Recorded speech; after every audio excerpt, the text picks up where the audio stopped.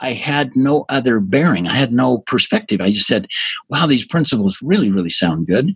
They're based on 4,000 years of people living and managing money. They go clear back to the earliest time money ever became known in Babylon. And so I'm sitting here going, wow, I got to buy into this. I mean, what else is there? What do I have to lose? And so I did hook, line, and sinker. I bought into those principles. So that's why I kept reading and have my family read. And then I committed it to memory. And then there was a chapter on the clay tablets, and it teaches you how to pay off one debt, put that debt payment on the next, roll down. Some people call it power down. Some people call roll up, and snowball effect. But the principle absolutely works. And you can see it in the geometric progression on mathematics. You can see it in every part of our life. This is the Better Wealth Podcast with Caleb Williams. Hey everyone, welcome to the Better Wealth Podcast. And today I had the opportunity to sit down with Peter Jepson. And this is what I'm going to say. This was such an amazing interview that not only did I cancel the two other things that I needed to do so that I could talk to him for another hour, but we are going to make this into two interviews. Peter has had a direct and indirect impact on my life. And out of all the interviews that I've done to date, I'm putting this one up on either my most favorite conversation to date or one of them. And this is what I'll say. Peter is 73 years old. He's been licensed for over 50 years. He's spoken across the country, not just in money, but a motivational speaker, as he's going to talk about. He's been, he fought for his life. He got burned in a tragic accident.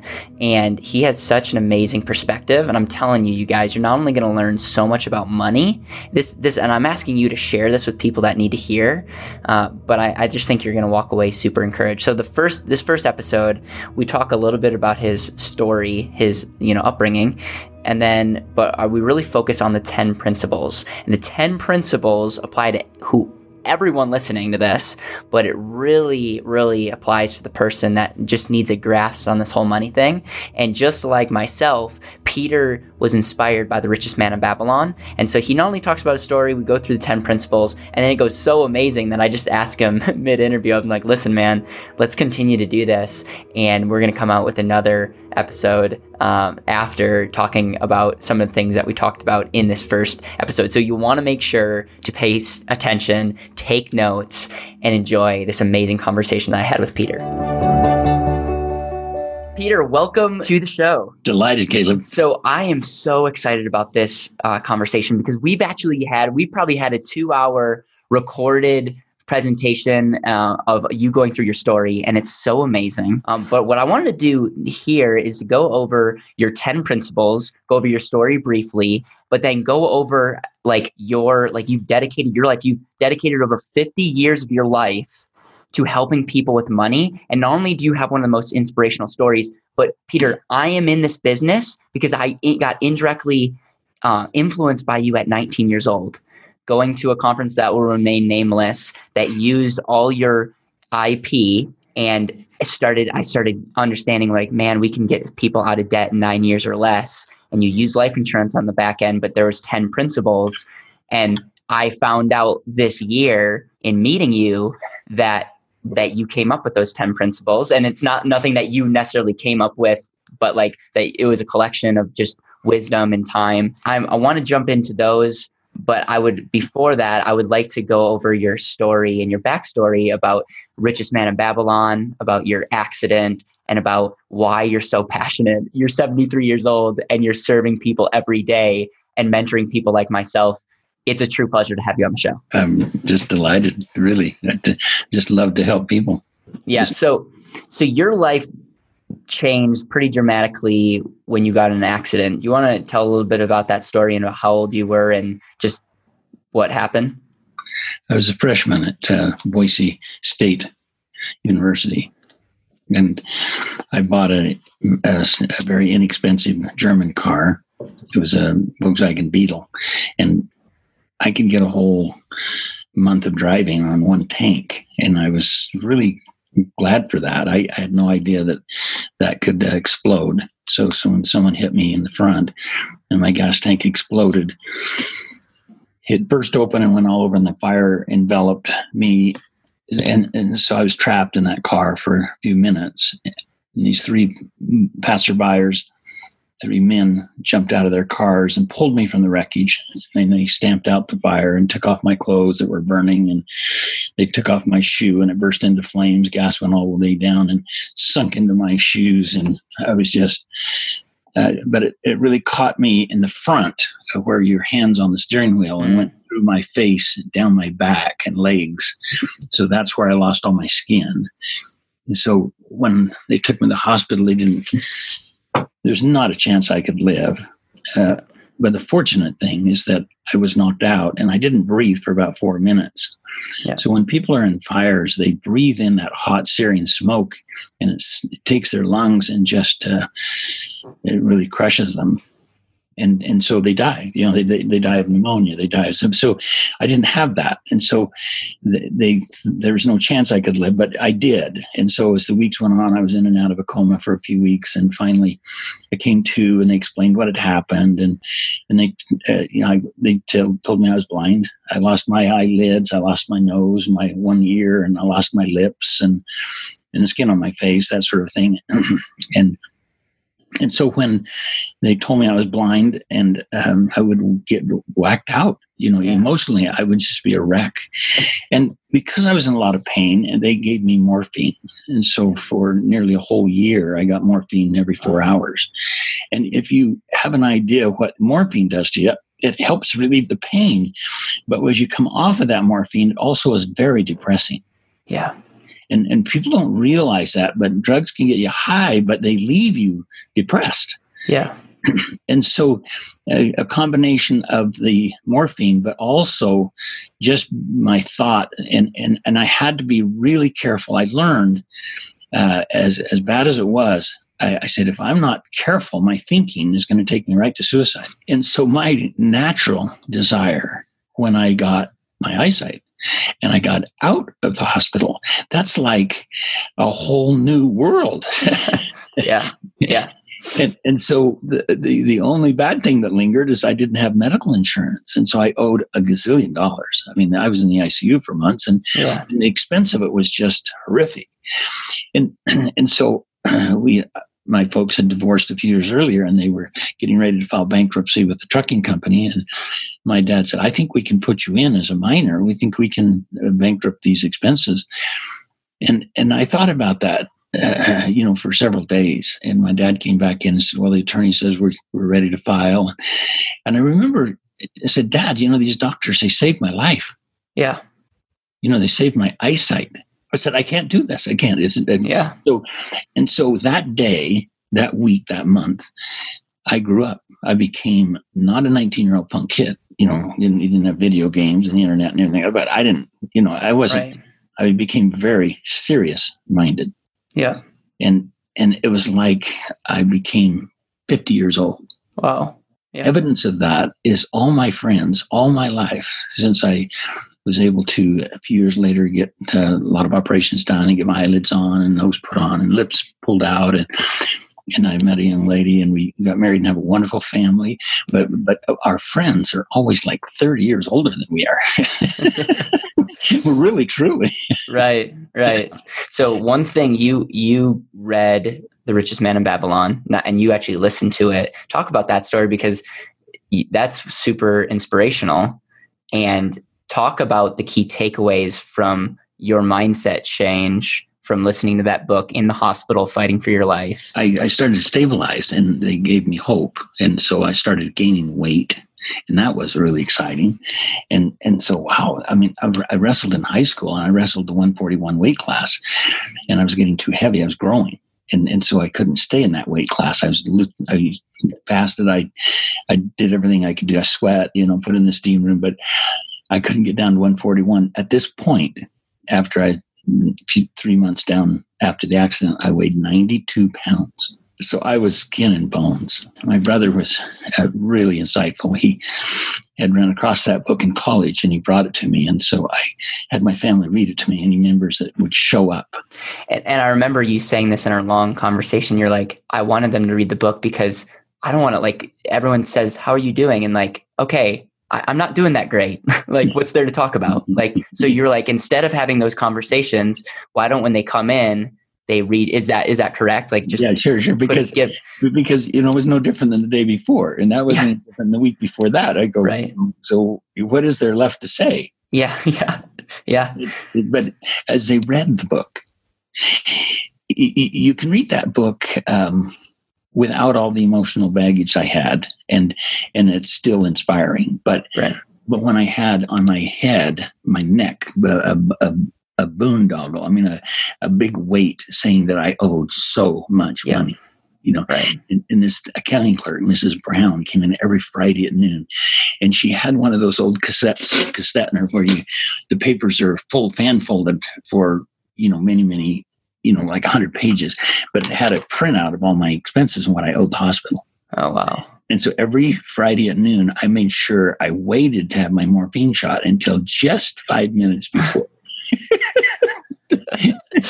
So that I could endure it. Yeah. Wow. And so every week I was reminded vividly of how much I owed and owed more than the week before and so forth. Anyway, so when the book came in, it said, really control thy expenditures. And then it said towards the end, it's the camel trader and wow, you put money in motion. Yeah. And I had saved. I had several $1,000s in the bank. For a young man, that's quite remarkable. I had all my college already saved. I intended to serve a full-time mission 2 years for my church, and I had that money all ready to go. Yeah. And I don't know many young men who have worked hard to earn the money to save that money. Right. But I did. And so when the debt in the hospital far exceeded what I had in the bank, it was depressing. It was depressing, except the richest man in Babylon said, put money in motion. Yeah. And in my mind, I said, how do I do that? The Richest Man in Babylon was the book that inspired me to get going. But for the people that have never read that book, number one, read it. But number two, how would you explain that book in a nutshell? And what were the key takeaways? Because again, you're listening. How many times do you think you heard that book or read that book in that time in the hospital? Probably 30. 30 times. Oh, at least 30. Like, I need people to hear that, because we read a book once and we think we're good. No. 30 times. Probably in total, within the next few years, 1 or 2 years, probably 50. And you memorize that book word for word. I memorized the parts that would linger forever. Yeah. And so in that book, it taught me some principles which I had no other bearing. I had no perspective. I just said, wow, these principles really, really sound good. They're based on 4,000 years of people living and managing money. They go clear back to the earliest time money ever became known in Babylon. And so I'm sitting here going, wow, I got to buy into this. I mean, what else is there? What do I have to lose? And so I did, hook, line, and sinker. I bought into those principles. So that's why I kept reading and have my family read. And then I committed it to memory. And then there was a chapter on the clay tablets, and it teaches you how to pay off one debt, put that debt payment on the next, roll down. Some people call it power down. Some people call roll up, and snowball effect. But the principle absolutely works.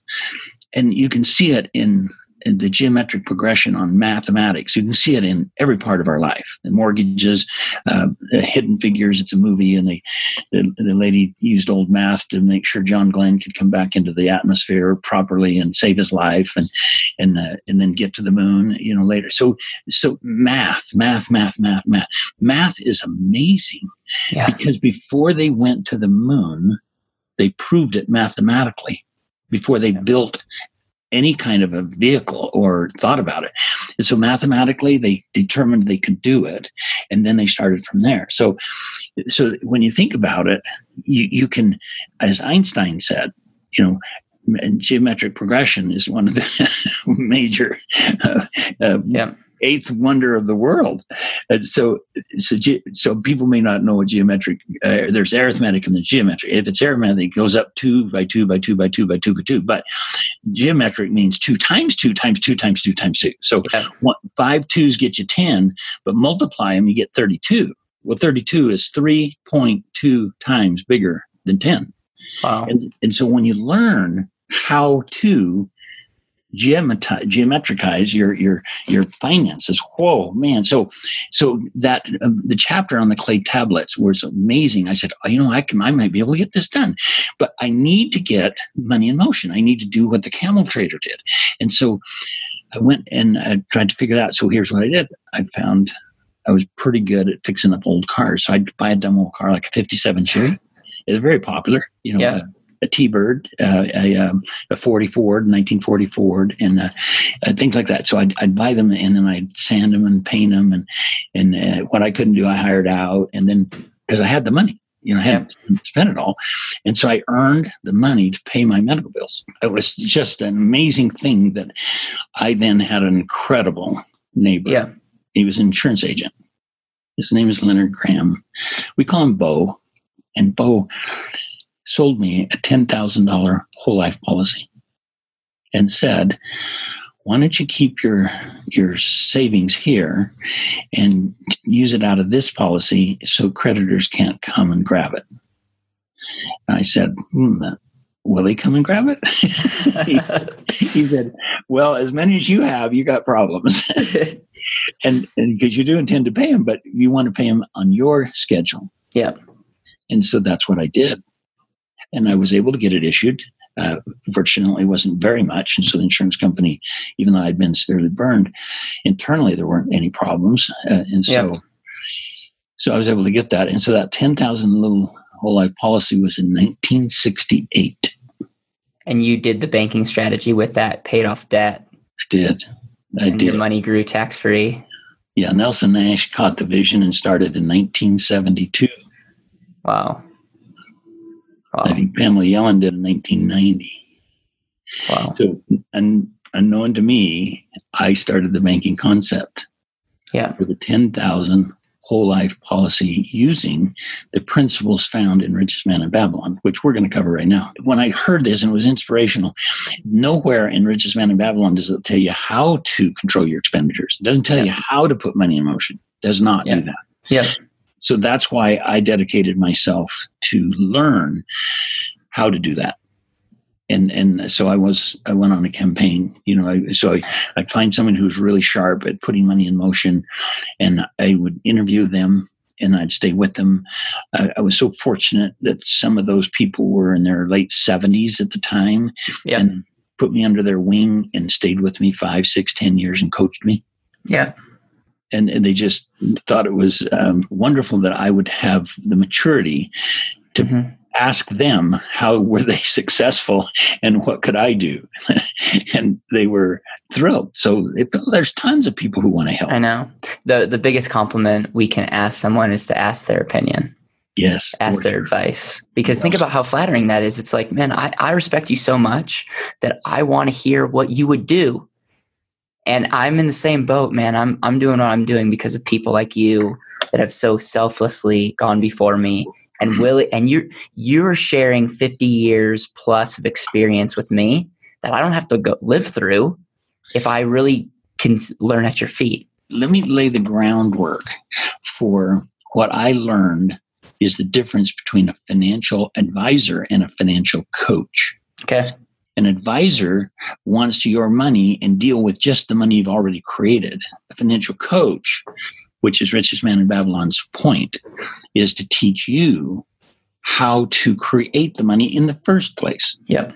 So there's that. That is a big difference. That's a big difference. And part of the reason why we have our blueprint is so that we can help people with their whole picture, not just babysit the money that someone already has. Okay, so that's the backdrop. Okay. And if financial advisors were so darn good, then why do we all have a problem? Just so you guys all know, Peter and I are collaborating and doing things that are going to have a massive impact on you, on the people that need help getting these 10 principles. So this is just the start. And again, Peter, I just want to thank you because this has been so enjoyable so far, and we haven't even gotten to the good part yet. So, okay. All right. So let's, and I just want to give a little context to these 10 principles. These 10 principles is this is what trained me. When I was 19 years old, 20 years old at the bank, I did this presentation multiple times, not knowing that you were behind this whole thing, but someone comes sitting down with you, they come sitting down with me, and they want to learn the 10 principles. What's principle number 1? Is that spending is emotional. That means that it's more emotional than it is mathematical. Mm-hmm. So when you got $880 in your checking account and the water heater just went out and it's going to be $910, that's an emotional event. Right. Because now the $880's got to be used for a hot water heater and not food. And so oftentimes that'll go on a credit card. Yep. Before you know it, that adds up and adds up and adds up with interest. And the payment that would be required is going to drain out some of the $880. Yep. And then permanently for years to come. So people need to know that we're not ever dealing with mathematics. Yeah, that's interesting. Yeah. You can do the numbers in your checkbook and say, okay, I have so much in my, that doesn't matter. We have to learn how to understand ourselves emotionally. Yeah. The biggest blessings ever, Caleb, is to lay in the hospital bed for months and months and months. And because of little activity, I might have slept 30 minutes in a 24-hour period. Wow. I had a lot of time to think. I had a lot of time to get to know myself. I had a lot of time to check my emotions. And my coaches that I love dearly, they would come to me and they would check my stinking thinking. They say, Peter, that's not right. You got so much to live for. And so they picked me up. They literally said, no, you got to get excited. When you get out of that bed, you got to get excited. Right. I said, well, when do you think I'll get out of this bed? So I didn't walk for months. And then tore my leg got caught under the seat when they took me out of the burning vehicle and dislocated my leg and my arm. And that, wow. They didn't know that because they were worried about the burns for several months. So they didn't put them back in for a long, long time. So there's a lot of issues that came along. But I just want to conclude on principle 1. It is amazing. When you realize that you need to get a system that works for you emotionally, then that's half the battle. Yep. Because principle 10 is money in motion creates more money. That's where you can really create wealth. Yep. But if you're not well grounded in the very first one about emotions and controlling your emotions, you'll never keep your money. Right. Even if you do make a lot. Okay. Yeah, and I would say the Think and Grow Rich by Napoleon Hill was the big aha moment for me at a young age. It's like, Caleb, wealth is in how you think. Yeah. And while that book, again, has some weird stuff in it, I don't necessarily endorse it for everyone to read. It was the big aha moment for me to like going back to, it's how you think. It's wealth is how you think. Exactly. Well, principle 2 is all about tracking, because when you can track your income and track your outgo and compare, then you learn about yourself. You learn about what kind of an emotional animal you are. If you're quick to respond to all kinds of things, or are you more methodical, more analytic? And to learn about yourself is really important, because then you can manage better. Yeah. And so principle 2 is when you track it, you control it. So powerful. And I did a time management class years ago, and now I do it once a year. And right. I take the day and it's broken down in every 15-minute segment. Wow. I have a letter that stands for the activity. Like if I'm going to go work out, it's physical. I put a P. Right. But if I'm brushing my teeth and showering and stuff like that, then I'm just taking care of my self. If I'm in meetings or if I'm studying, so I have all this. So anyway, all I have to do is go down every 15 minutes for an entire week and just put the letters. And when I get done, I can add it all up. Yeah. It's no big deal. And then I can say, wow, I didn't know I was spending that kind of time on that. Right. And I can adjust it. So tracking You really do control it. So when Alex McKenzie, PhD, who taught this time trap, it's a book. It's an incredible thing. And I said, that's exactly what I'm doing about money, because it's no different. And I said, you always find 2 hours a day if you go through Alex McKenzie's time trap and track your time. You'll find 2 hours a day. Wow. So I've taught classes for 50 years, and I have them build a spending plan to go back over the last 12 months to see where they've spent their money and then start tracking it. Yeah. And people always find 1% of their annual income a month they're wasting. Wow. So if someone's making $60,000 a year, they'll find $600 each month. And that's from principle 2. So principle 2, tracking is really important, but 3 it dovetails in, because spending, there's no such thing as savings. It's all spending. So you need to spend with purpose. You want to spend into an emergency plan that you'll use that money later when there's an emergency. You need to spend into a long-term savings that you'll use at retirement. You need to spend all your money. So what I'd like to teach people to do is how to spend their money different, not save. It sounds counterintuitive, but really is spend your money so that you've spent it and it's out of sight, out of mind for a purpose. Right. And this goes back to my memory. I'm going out on a limb here, but I remember a pie chart with 3 things: emergency, vacation, and long-term. Yeah. 60% going to long-term, 20% going to vacation, 20% going to emergency. I don't know if that's correct, but that's correct. Yeah. Is it? Yeah. The word for vacation is emotional. Emotional. Okay. Because when people get depressed and they'll say, we've got to take a break, we got to go up to this resort and it's going to cost us $300 and I don't care, I'm just going to do it, I'll pay it off later.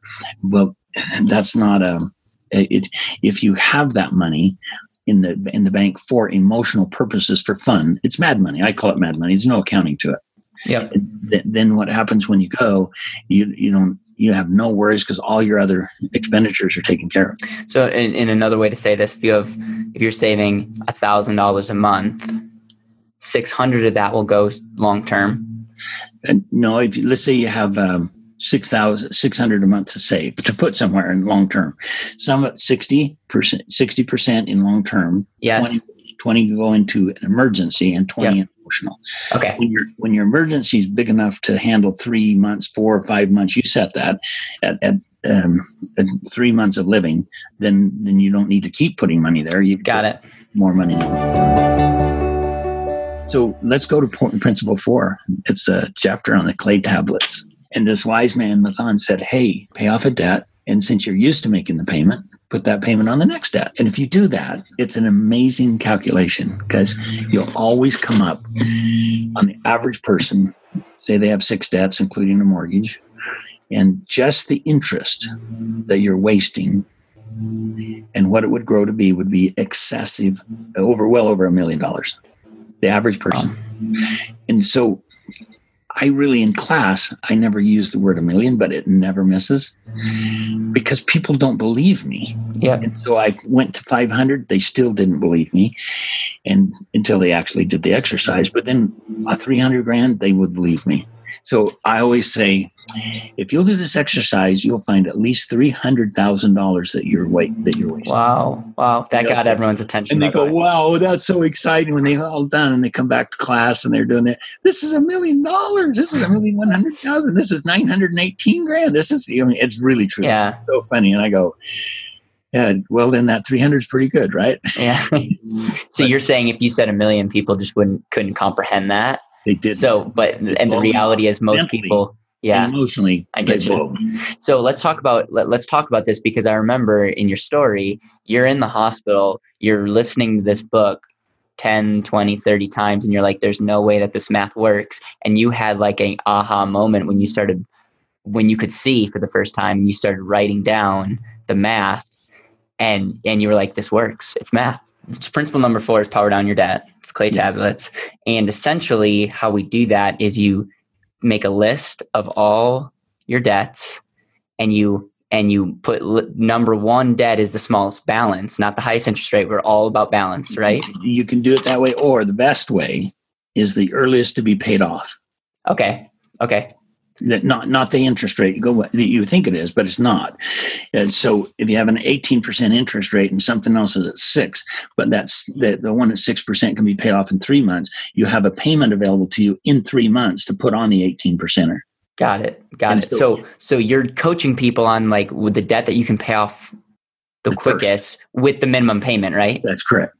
So you put that at the top. And then, so if you're going to put your mortgage in this, with the minimum payment. Yeah. Correct. So we have, let's just make this simple. 6 debts.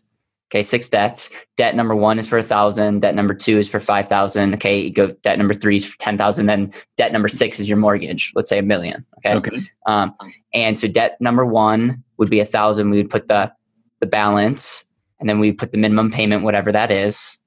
And then debt number 2 would be that minimum payment. So then you lay that out. And then do you want to talk about what the power payment is? That's when you actually set up a spending plan and track it, like I've said, so that you find that 1% a month, that 1% of your annual income on a monthly basis in the $600. Then you use that on debt number 1. And that'll be paid off quicker than the others. Yep. Then both of the payment on the $600 added to the payment on the first debt, you put on the second debt. Yep.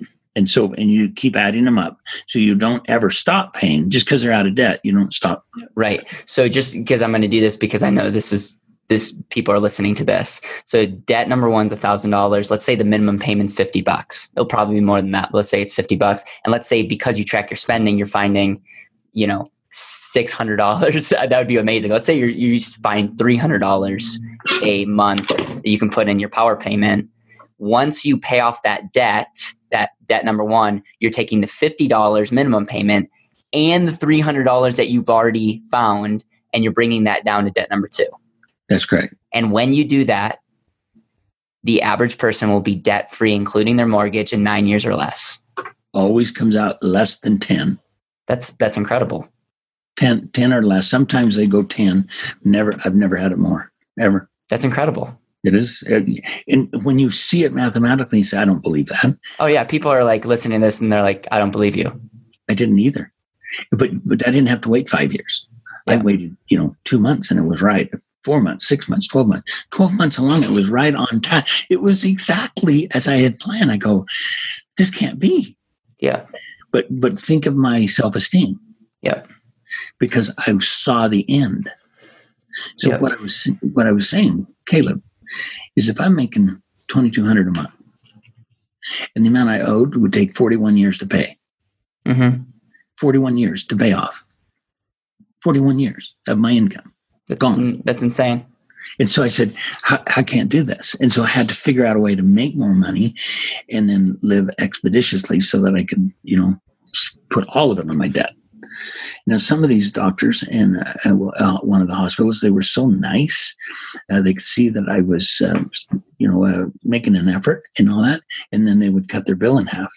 And one doctor was so incredibly thrilled that I was doing everything and making payments to him. He just paid it in full for me. Wow. So some miracles happened along the way. Yeah, totally. But it wasn't. But I showed them that in the Principles of the Richest Man of Babylon that I was not going to bankrupt them. Yeah. And they probably never had that happen. As I paid off this one particular doctor, he said, we never counted a one payment. We never thought we'd get one payment ever. Wow. And I go, Yeah. Yeah. It was kind of. Let's go to Principle 5. So I hope people get that, because that alone is such an amazing nugget. Well, many times in a financial decision, you don't know what's on the backside of your decision. You can't pick it up. As in dice, you can pick it up. Oh, it's a 6. You can't do that. And many, many times when you're financing a home, when you're planning for retirement, you don't know the answers. And so if you know the rules, meaning you got to take your contracts, say it's an auto insurance policy, go over it with your agent and take red ink and underline the parts that are important to you. And then you keep that. It's called redlining. But at least I know the rules on my auto. So if someone hits me, I know what to do. Yeah. And it's on everything. And so what people do is take that auto insurance policy and all their other documents and they throw them in drawers and it's flat. It's flat, Yep. flat. Well, pretty quick. You know your important documents are in that drawer, and I don't even want to open it up. I don't even care. Yeah. I can't even start. I don't even want to look at it. I Yeah. don't even want to look at it. And so when we talk about know the rules, you got to put forth the effort to read stuff, not trust. You can trust too. No, that's important. Yeah. Find people you trust, but read and know for yourself how things work, not just go willy-nilly, because sometimes, well, in time, that drawer gets thicker and thicker, and it, maybe you have two drawers, maybe you have a whole desk full, but you won't know the answers to some questions that you're going to need to know sometimes in 5 minutes. Yep. And so you'll make bad decisions and bad mistakes, and it'll cost you a ton. So not knowing the rules is probably one of the most expensive principles not to execute. Principle number 6. The rules are always changing. What doesn't change?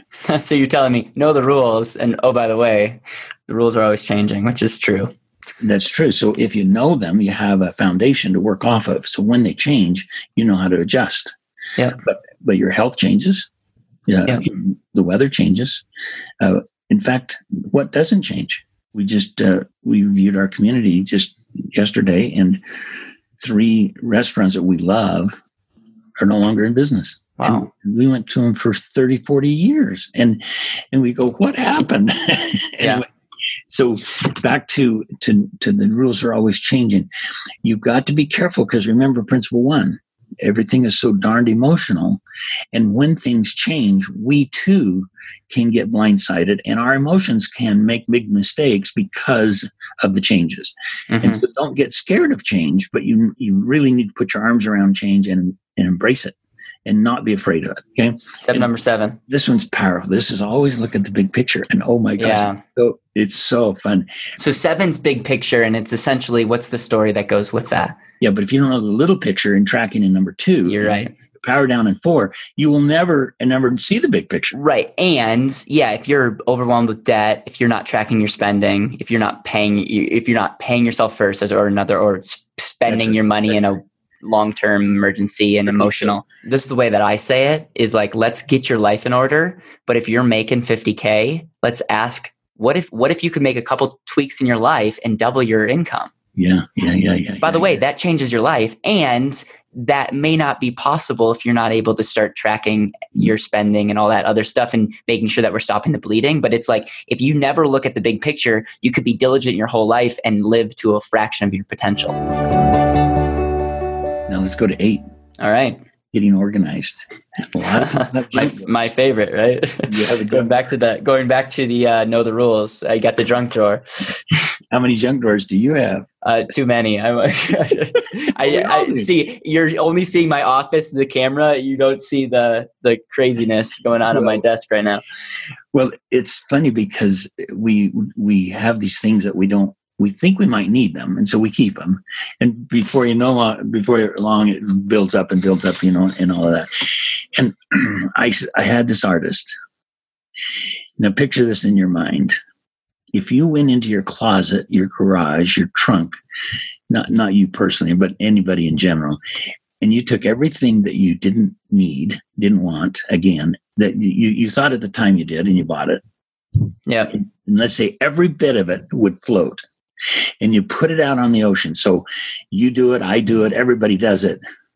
We take what we no longer need that we thought was important, and it's floating on the ocean.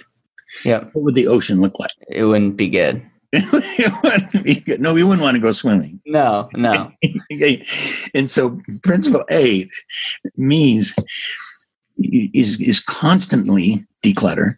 Yeah. Constantly get your act together and play like that you are retiring, even though you're not, but and play like, so you can play what ifs and say, what if this, what if this, what if that? And so I encourage people on principle 8, getting organized, is to once a year kill themselves on paper. Yeah. Wow. And it's funny, before you were going to say that, I was thinking of Stephen Covey, think with the end in mind. And the crazy thing is number 8 doesn't make a ton of sense if you don't have number 7. That's right. Think about the big picture. But then kill yourself on paper is really profound. Because then it's like, what does that look like? When you start elementary school, they do these fire drills. Yeah. Purposely. They don't do it later in college. They just do it when you're young. And so we want to do a fire drill on your finances. Yeah. Okay. Principle 9. Yes. I love this. Understanding taxation allows you to keep more of your money. Right. So many people who don't know the rules. They don't know how to look at their taxes, and they get nervous and they say, okay, I'm not going to take this deduction. I don't want to get audited and all this stuff. If you're playing by the rules and you're not cheating, you don't need to worry about an audit, for one thing. But when you learn, there's so many people that need, with a little bit of information, can just save a lot of tax. So for my clients, Caleb, just so you know, is I audit their tax returns. Wow. And I go back 2 years, sometimes 3. But what I do is I don't do it because I'm not a tax expert. I've become one just watching all the red lines that my CPA does for my clients. Right. As he does that over and over and over and over and over, I've learned. But it's kind of funny because he'll average $2,000 to $3,000 of savings on every tax review. Wow. And so Sandy Botkin, I had him do that on a test with, he lined up 5 people, already filed their taxes, everything. And he said, in 15 minutes, I'll find you $5,000 each. Wow. And then he did. He took their tax returns and he found $5,000 on each of 5 people. That's amazing. Cold. That's amazing. Cold. It's really amazing. I wish you were just a little bit more passionate about it, Peter. I just thought it's something everybody can do. Right. If they put forth the effort, as in 5, know the rules and to read and study. Yeah. It's not that hard to save yourself $2,000 a year. Yeah. The 2 guarantees in life. Yeah, death and taxes. Right. So let's minimize one of them. 10. Should we do 10? Yes, absolutely. 10 is so powerful. It means to learn to put money in motion. So if a person doesn't control their spending so they can create a surplus, they'll never learn. They won't have anything to work with. Yeah. So when we get home and we're tired, the last thing we want to do is go back to work. But when somebody knows the principle and they're looking for opportunities to put money in motion and they have a surplus, even though they're tired at the end of the day, they come home, they're excited because they're working on money in motion. Yeah. They have a purpose, a real, genuine purpose, and they get excited. They're not tired. They're not any different than anybody else that's worked all day. It's just that they have some exciting things happening. And the other person is saying, I don't nowhere. I'm a dead end street. I don't know what I'm going to do for retirement, blah, blah, blah, blah. So, and it really, 7's big picture, 8's getting organized, 9 is figuring out taxation, which, by the way, affects everyone. But number 10 is figuring out a way to get our money in motion to go to where we want to go. Yeah. So let me give you some experience when I start this. And people think that you need $30,000. You need to do real estate for $150,000. Yeah. Baloney. Yep. Just if you could do $30 and flip it and make 50, I mean, then that's the principle because you're learning. Yep. Boom, boom. So a guy, he bought a house. He was going to cut down these trees, and I looked at him and I said, these are really weird looking trees. Why don't you have a tree guy look at it? Found out it was this special kind of Chinese wood. It was amazing. And so he went to the lumber company that mills them and all that stuff. And he said, what will you give me for this? And he said, we'll give you $1,500. So instead of paying money to cut down his tree, they cut it down and gave him $1,500. Yeah. Wow. And he said, well, Peter, that's really, really cool. No, long and the short of this, he figured out how to get one of those little lathes, and he then makes pens, the wood pens out of special wood. So the tree gave him the idea, and so he makes pens on this lathe, and he sells them and makes some money. He makes really good money. Wow. But it came from an idea on the stupid tree. Yep. And so one thing, because your mindset is it's how you think. It's how you think. Yeah. So here's my point. When you retire, you should be able, on your own, with the money you saved, put that in motion and make more money for your entire retirement and not use it. Powerful. Isn't that a goal? Powerful, yeah. Isn't that a goal? Yes, I love it. So let's suppose you live to age 89, that you're doing a deal. You're doing deals to put money in motion when you're 88, 87, 82, 81, 79, whatever. Yes. Because really, that's powerful. That's extremely powerful. Okay, take extremely Trump. Powerful. Take Mitt Romney, take Trump. I know their numbers, but they each set aside a bunch of money, like $40 million, and they're going to make a run at the presidency. And if they ran out of money and before they got traction, then that was it. But the $43 million in Romney's case, he didn't care. I mean, that didn't hurt him.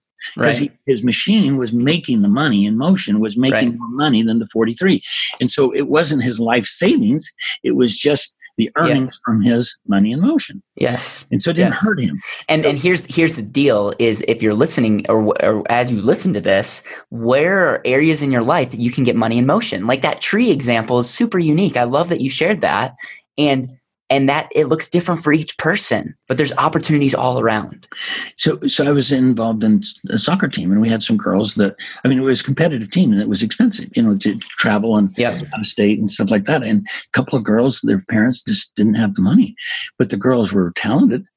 And so as a team, and we figured out how to go to this printing company, and they put how when you run for Congress, they put these doorknob stickers on, vote for so-and-so or whatever. So they advertised like at 6 cents a door. And so he had the girls take a soccer ball at his feet and go around all the neighborhoods and hang and made 6 cents each. And it paid for all of their fees and all of their equipment. So the parents didn't have to come up with any money, but the girls still got exercise, learned how to take a ball up and down stairs, and they made 6 cents every time they hung one of those things. So that's pretty powerful. That's extremely powerful. Okay, so I'm going to whip through these. We'll figure out a way for me to get a handout to put a link because I know everyone will want to go get their sheet of paper. And then Peter, I'm just going to, I've wrote this down. I said, I'm going to do a course with you that's going to impact hundreds of thousands of people because America needs this. And so we'll find a time where I get down to Salt Lake and we make that happen. Okay, I'd be delighted. We'll have a bonus round because I want people to own the 10 principles and not get super overwhelmed. But I'm telling you, this is going to be fun. So without further ado, thank you so much. And I really appreciate your time. I would love to hear your feedback. I would love to hear what was the number one thing that resonated with you. And isn't it amazing? Isn't it amazing that Peter is doing what he loves and impacting so many people at 73 years old? And you guys, this guy has more energy than me. I'm telling you, if that doesn't tell you something, if that doesn't inspire you, I don't know what will. But here's my ask.